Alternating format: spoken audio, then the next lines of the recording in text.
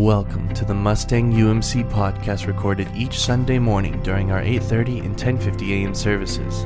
We invite you to join us in praise and worship during that time, and our hope is that this podcast serves as an encouragement for you and for your family in your daily life.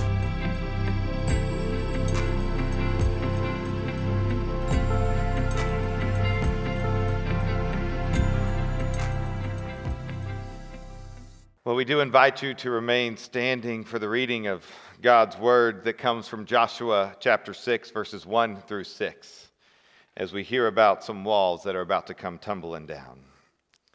Now the gates of Jericho were tightly shut because the people were afraid of the Israelites. No one was allowed to go out or in.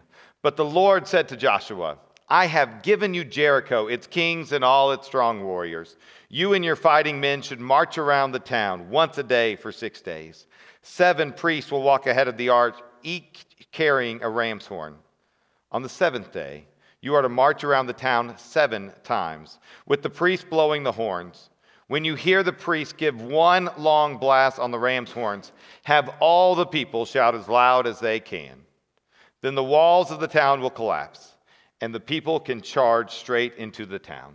This is the word of God for the people of God. Thanks be to God. Amen. You all may be seated. Let us pray.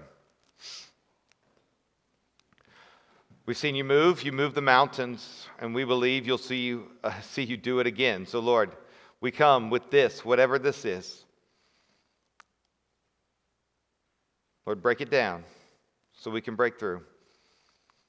Move these walls. Help us, Lord. Amen. Why do we love control so much? If you are a control freak, you're going to be really uncomfortable for the next little bit. I know that's nobody in this room, nobody watching online, and even there are some of you who think, well, I'm not really a control freak, and it's astounding to me the things that I think I need to control that I don't really control. And why is it that we think that our best laid plans are actually the best laid plans? And why do we think that if people would just do things our way, then everything would be okay?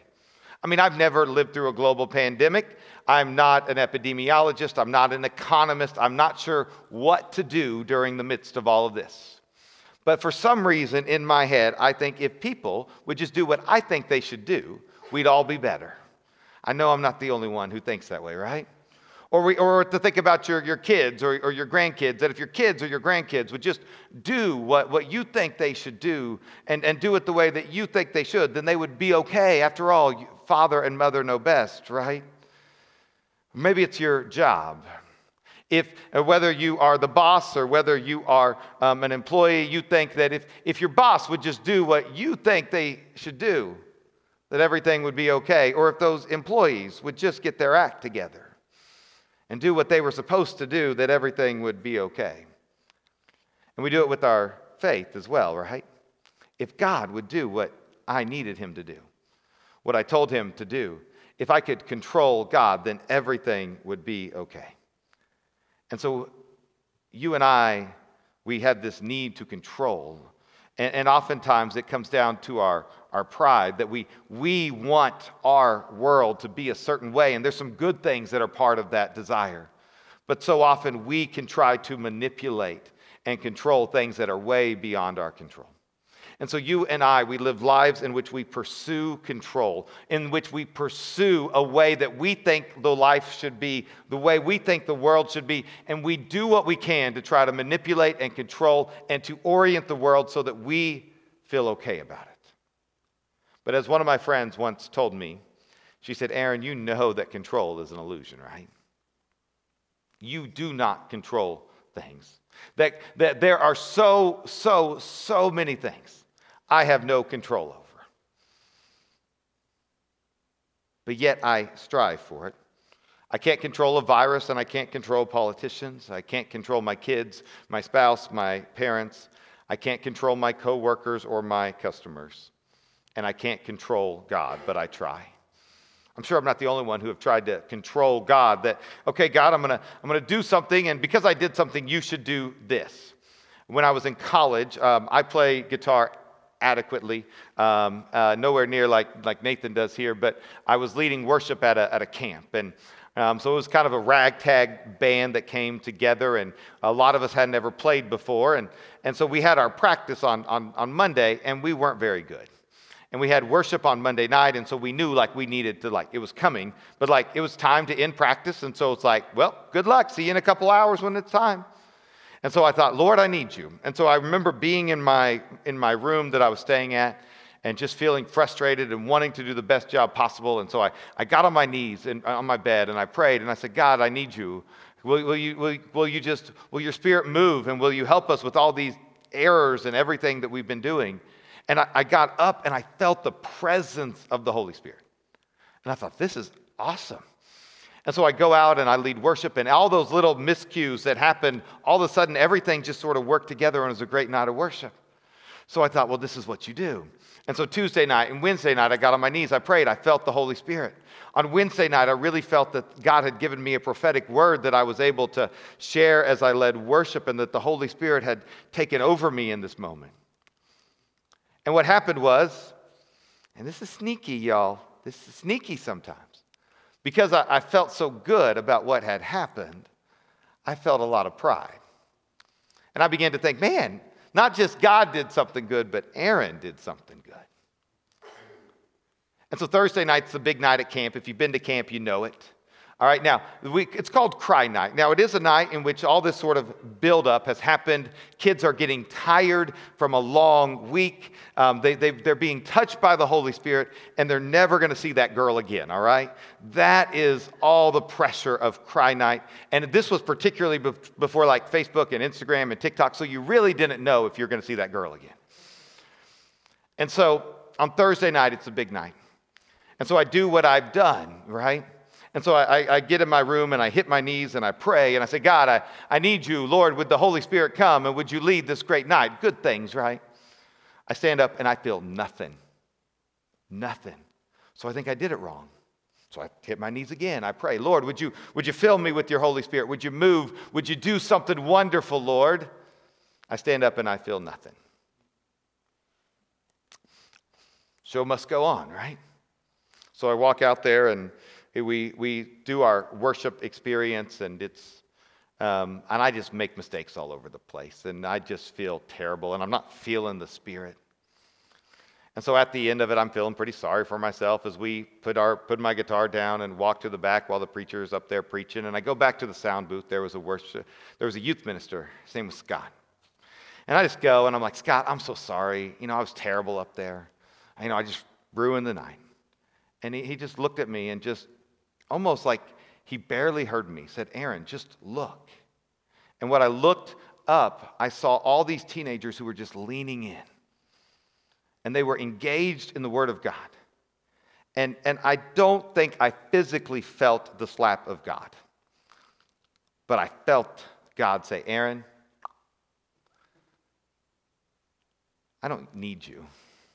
In fact, even on your worst day, I can do amazing things. You can't control me by doing what you think you need to do. Pull the lever of prayer and get the delivery the way you want to. You can't control me.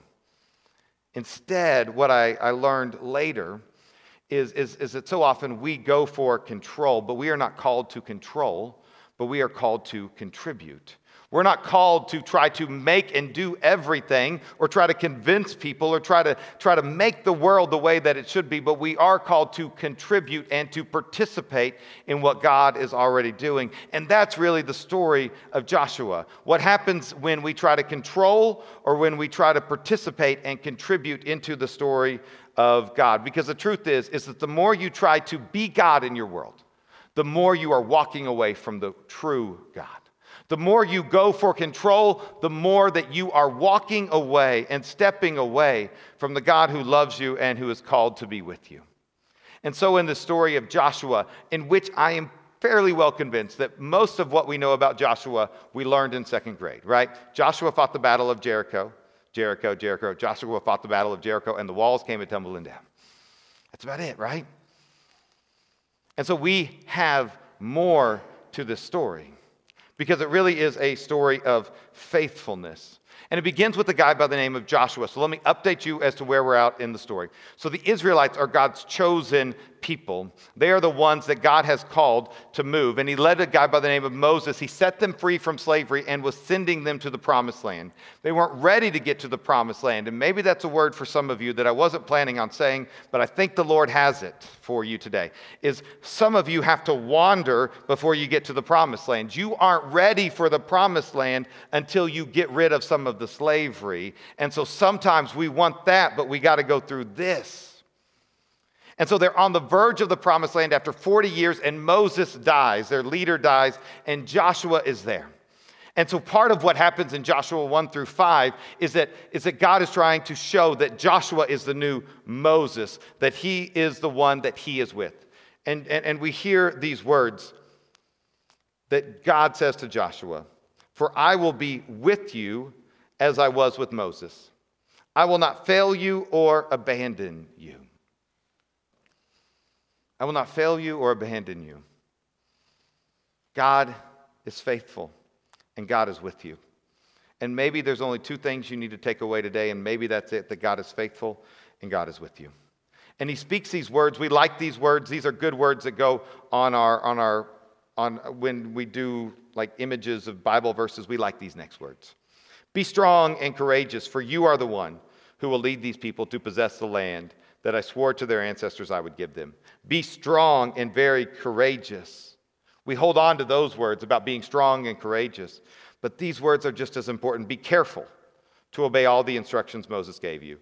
Do not deviate from them, turning either to the right or the left. Then you will be successful in all you do.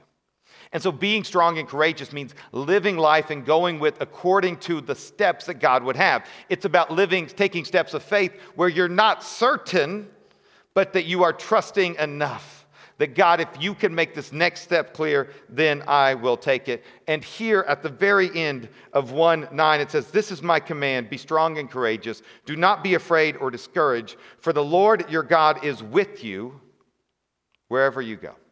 Now, it's interesting to me that he is with you wherever you go. Even if you are not following the pathway of God, even if you are not being faithful, the Lord says he is with you wherever you go. And so there are times in which we veer our own way. There are times we wander in the wilderness, but the Lord is still with us. One of the best words of love I've ever heard in my life. I was in a season where I wasn't sure exactly what was going to happen. I don't know if you've ever been there, but that's kind of a hard place to be, right? And he said, "Aaron, wherever you are going, I want to go with you." And that's the Lord. Wherever you're going, I want to go with you. That's friendship. Wherever you're going, I want to go with you.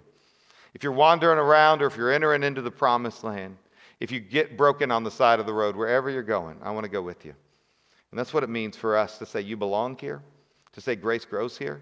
Wherever you're going, I want to go with you.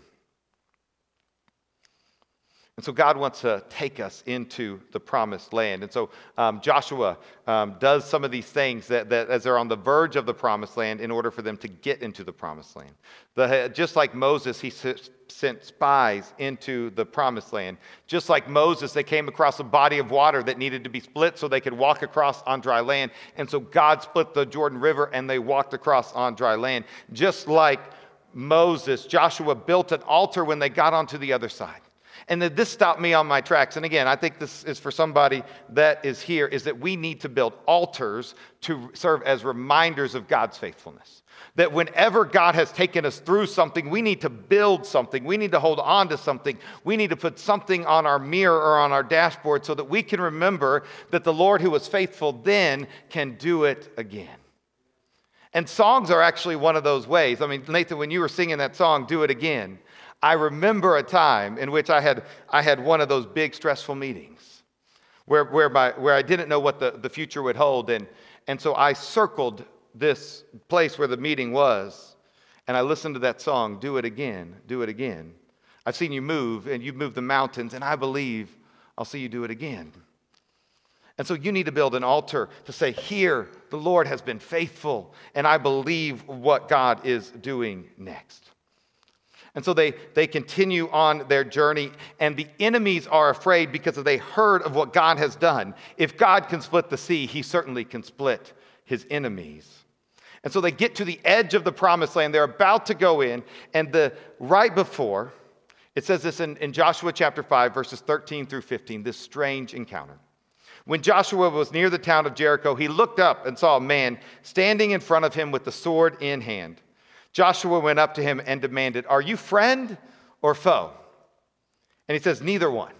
I am the commander of the Lord's army." Joshua fell at his feet, took off his shoes because it was holy ground. And as I think about this, I think that we often do this, is that we want God to be on our side. But here's the truth, is that we don't need God on our side. We need to side with God. So often, you and I, because we want to justify ourselves, because we want things our way, because we want to control things, we say, "Lord, I've got it all figured out. Will you just bless me indeed today?" And we want God to join our side in what we are thinking and what we are feeling and what we are doing. But that's not the way of living. Instead of asking God to come on our side, we are called to side with God. This is the Lord's commander. I ain't for your friend or your foe. I am for God. And he invites us to join in to his battle. And it's amazing what happens when we do things God's way. Now, I am not a battle expert. I would probably be a terrible soldier because that's just not my skill set. And so it is strange to me as I read that the priests were leading the battle. Because you don't want me leading a battle. I'm not the most ferocious of people. My name's Tiger, but that doesn't mean I'm scary. But here it's a strange way to go into a battle by having priests and the Ark of the Covenant, the very presence of God. What a visual reminder of God being with them, in front of them and ahead of them. And so they are led around. And so they walk around once a day for 6 days. And then on the seventh day, they walk around 7 times. And then they're supposed to shout on the 7th time. And they know that there are some things happening, but as far as I can tell, they don't know exactly, the Israelites, the people who are just walking around, they don't know exactly what's supposed to happen when. All that they've been told is to keep their mouths shut until it's time to shout. The 7th time around. All right, I'm going to ask y'all to just live in this story. And I want you to release your normal inhibitions in a Methodist church right now, okay? Because I've been Methodist. My dad's a Methodist pastor. Nathan, his dad's a Methodist pastor. Spencer over here, his dad's a Methodist pastor. We know it. All right, hands at your side, eyes in. Don't be loud. But you know what? For walls to come down, sometimes we have to be loud. So here's what we're going to do, y'all. So what I'm going to do is I'm going to read this scripture. And when I say shout, I'm going to invite you to shout.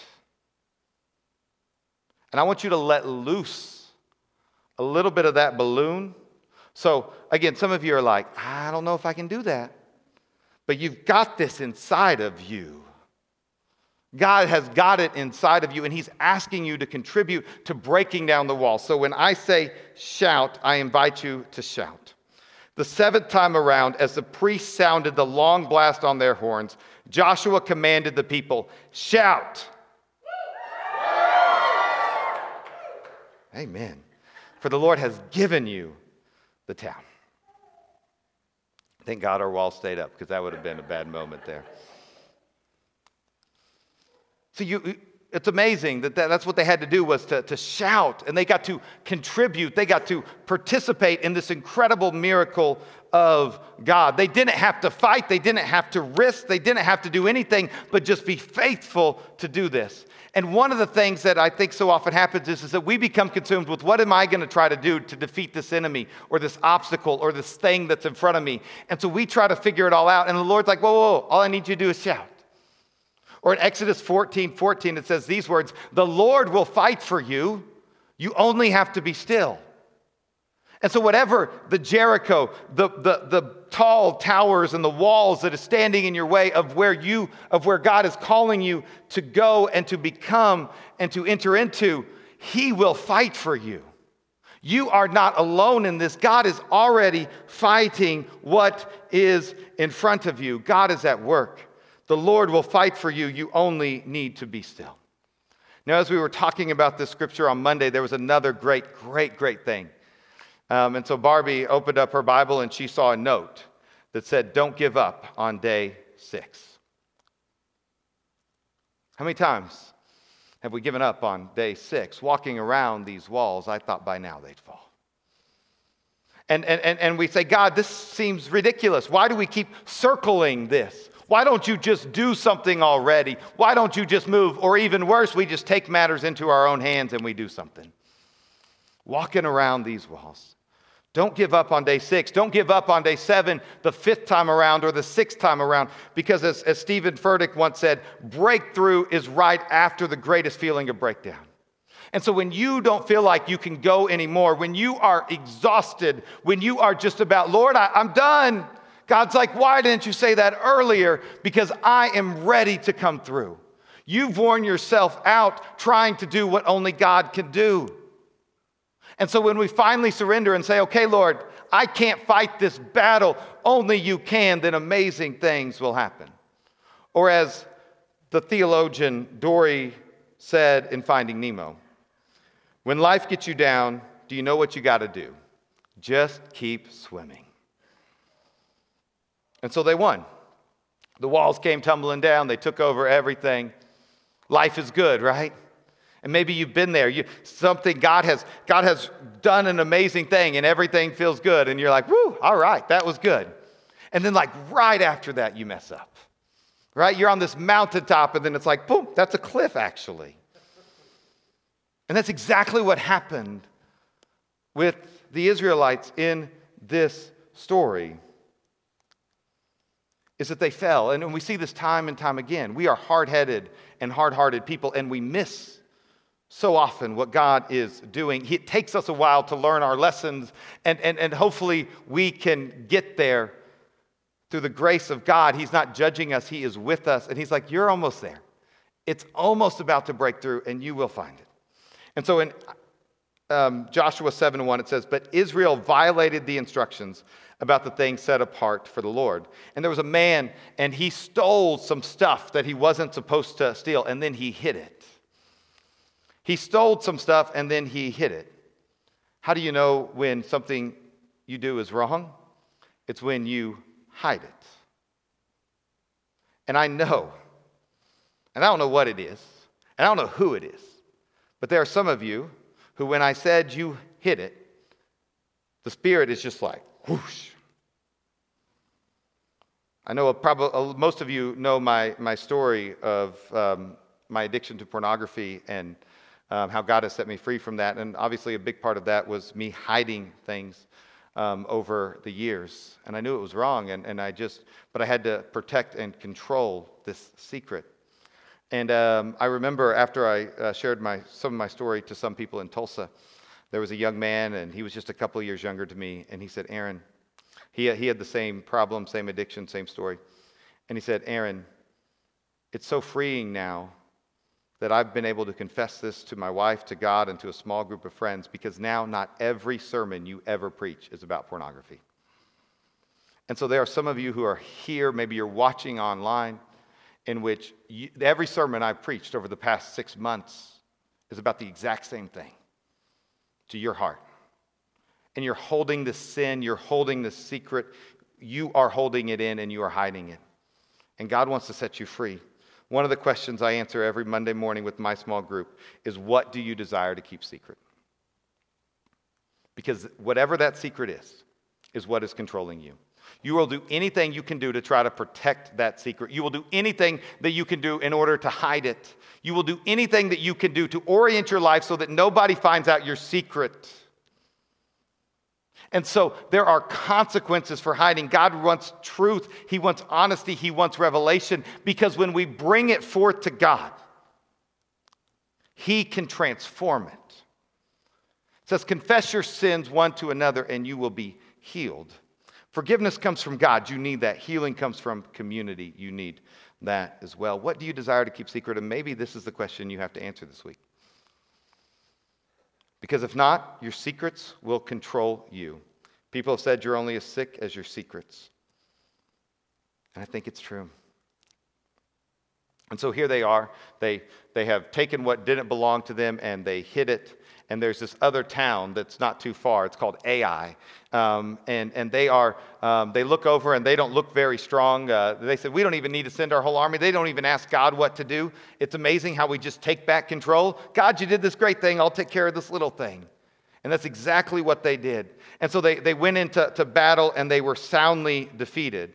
And it says their courage melted away. After what God had done, these incredible things, splitting the sea, taking down the walls, all of a sudden their courage has melted. And that's us too, right? We can become so easily discouraged about our own life and what's going on. We become paralyzed to fear. We fall back into our own patterns, but God wants to continue to work and to move. They took matters into their own hands and they lost.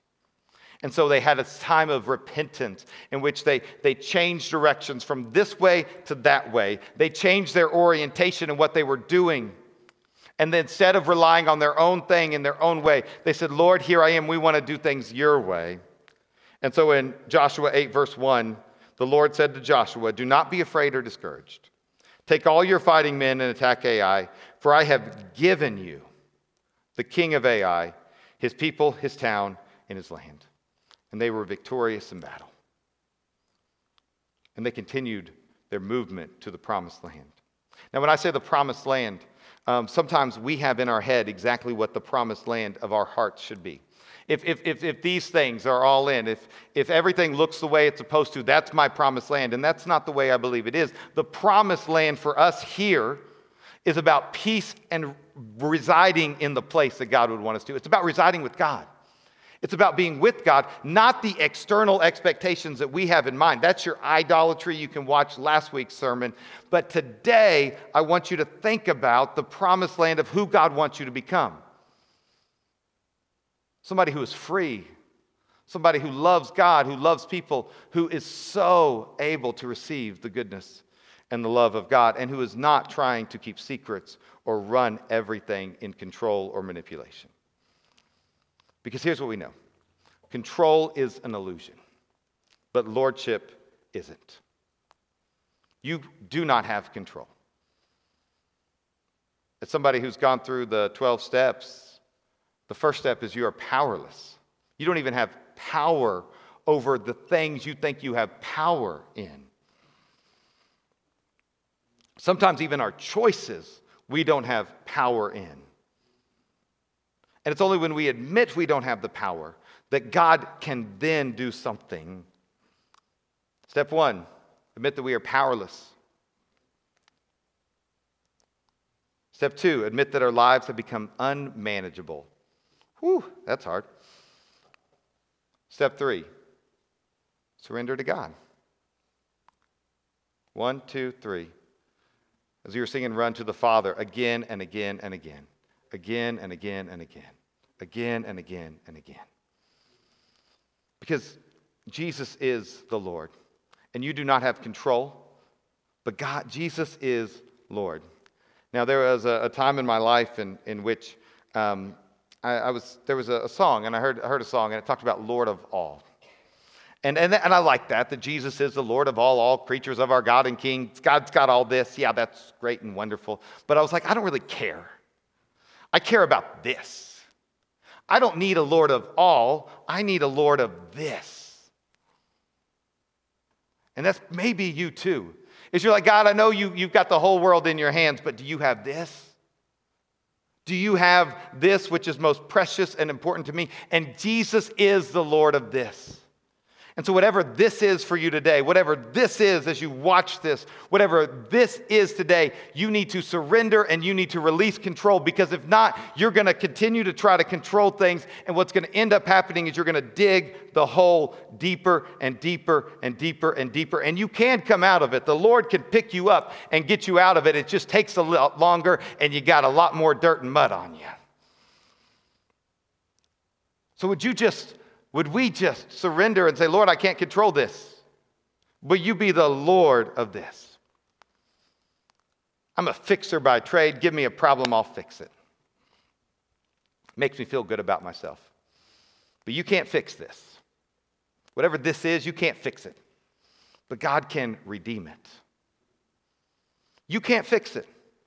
You can't do 18 things to make it right. If everything just, you think if everything just happens, if this happens and then this happens and then this happens and then this happens and I do these things, I'll just fix it. You're not Bob the Builder. Can you fix it? No, you can't. What you need is a Lord who can redeem it. And that's who Jesus is. Whatever this is, let Jesus be the Lord of this. Surrender control, release, and let God do what God does best. Knock down walls. Set people free. Do incredible things that we have never even asked or imagined about. You can't fix it, but God can redeem it. And I know that because I see the cross. And so for us, we wear crosses we wear crosses as necklaces, and we got them hanging up all over the church, and we got them on top of our church. And I hope we think they're these beautiful things, but let's not forget they're an execution device. And so, if 2,000 years from now you were able to flash forward into the future and people had electric chairs on top of their churches, that is the same feeling that it would be like. Who would hang an electric chair around their neck? What kind of sick person would do that? And so God takes this, the emblem of suffering and shame, and he didn't fix it. He didn't erase every crucifixion. He didn't just say, oh, all these things never happened. He didn't take away the pain or the goriness. Instead, he said, I'm going to take this thing that's the worst, and I'm going to make it the best. I'm going to take this brokenness of death, and I'm going to turn it into resurrection. The Lord can redeem and can resurrect. He can take things even you thought were dead and bring life to them. But you can't. So the choice we all have is this. Will I continue to try to control and fix? Or will I surrender and let God be God? He's not just the Lord of all. He's the Lord of this. And so as we close our time, if you need prayer, if maybe there's something that you desire to keep secret that you've been holding in for a long time, maybe today is the day that you at least share something. And so you can text us 405-367-3139 and our pastoral prayer line. That's a private line that we can communicate if you need to tell somebody. You're only as sick as your secrets. And so maybe today is the day that you've decided to give that up. That you've decided to say, no more. I can't hide this any longer. I can't bury this burden. The shame is too much. And so oftentimes we can't solve problems in worship, but we can surrender to God. And so our altar is going to be open. I'm going to have a time of prayer, and you're invited to come and pray. You're invited to text. You're invited to just be with God as we have this little bit of time of prayer before we sing our closing song. And so I think the Lord is asking something from each and every one of us. The question is, are we willing? Let us pray.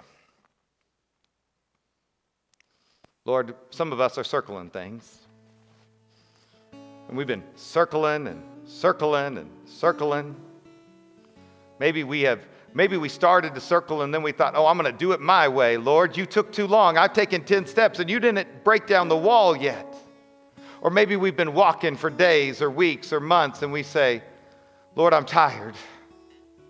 Lord, we pray that we would just so surrender to you. And that when you call us to shout and to participate and to contribute, that we would shout and the walls would come tumbling down. Lord, there are walls in our hearts, there are walls in our relationships, there are walls in this place that need to come down, Lord. So would you do it again? Would you do what only you can do? Would you do something? And God, can we just contribute? And so, Lord, I'm just going to pray. I don't know who I'm talking about. I don't know if it's anybody. But Lord, I'm going to be praying right now for this.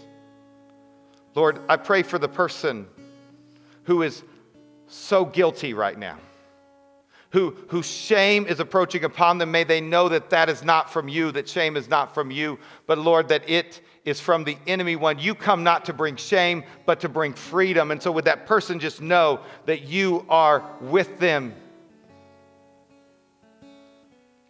Lord, I pray for the person who's weary today. As they've been walking, They've been carrying more and more and more and more and more, and they've fallen and they've tried to get up, and they believe that if I'm just tough enough, I can make it through. And God, you want to come and you want to say, just let me bear that burden. Would you share it with me? And Lord, I pray for my control freaks in the room today,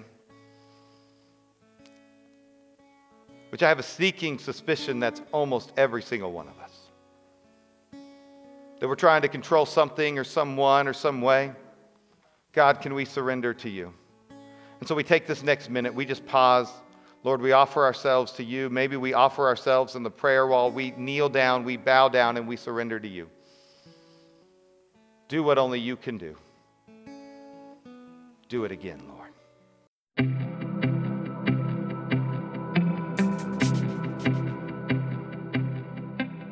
Thank you for listening to the Mustang UMC podcast. Once again, our services are at 8:30 and 10:50 a.m. every Sunday morning, and we would love to see you there. For more information about the Mustang United Methodist Church, please visit us at mustangumc.org or email us at office@mustangumc.org. That is office@mustangumc.org. We hope you enjoyed.